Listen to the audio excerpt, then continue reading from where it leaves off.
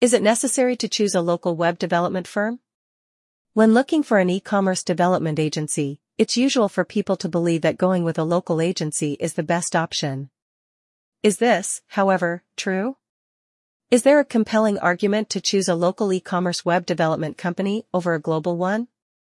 No, it's not true. Not at all. While some of the decisions are based on personal preferences, others are made in the interest of business success.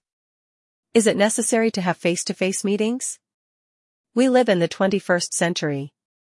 Nobody can argue with that, and technology is evolving at a faster and more rapid rate than ever before.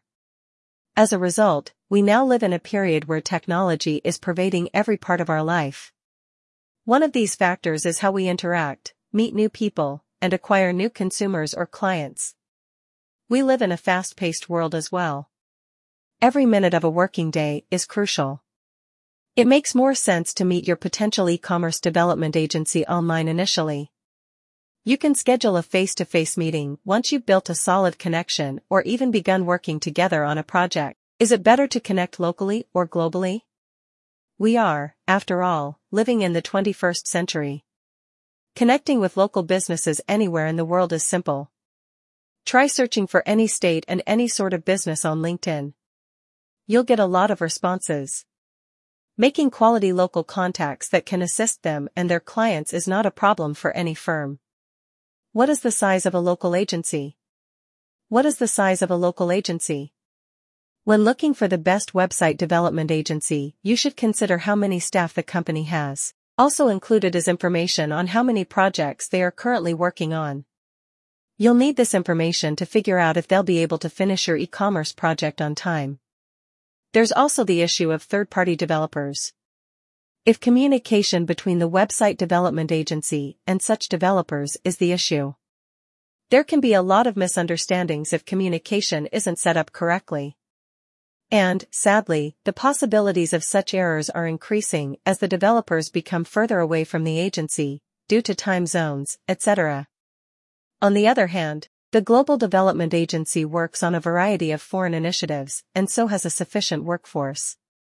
Even if third-party developers are used on some projects, the agency has established communication and project delivery methods.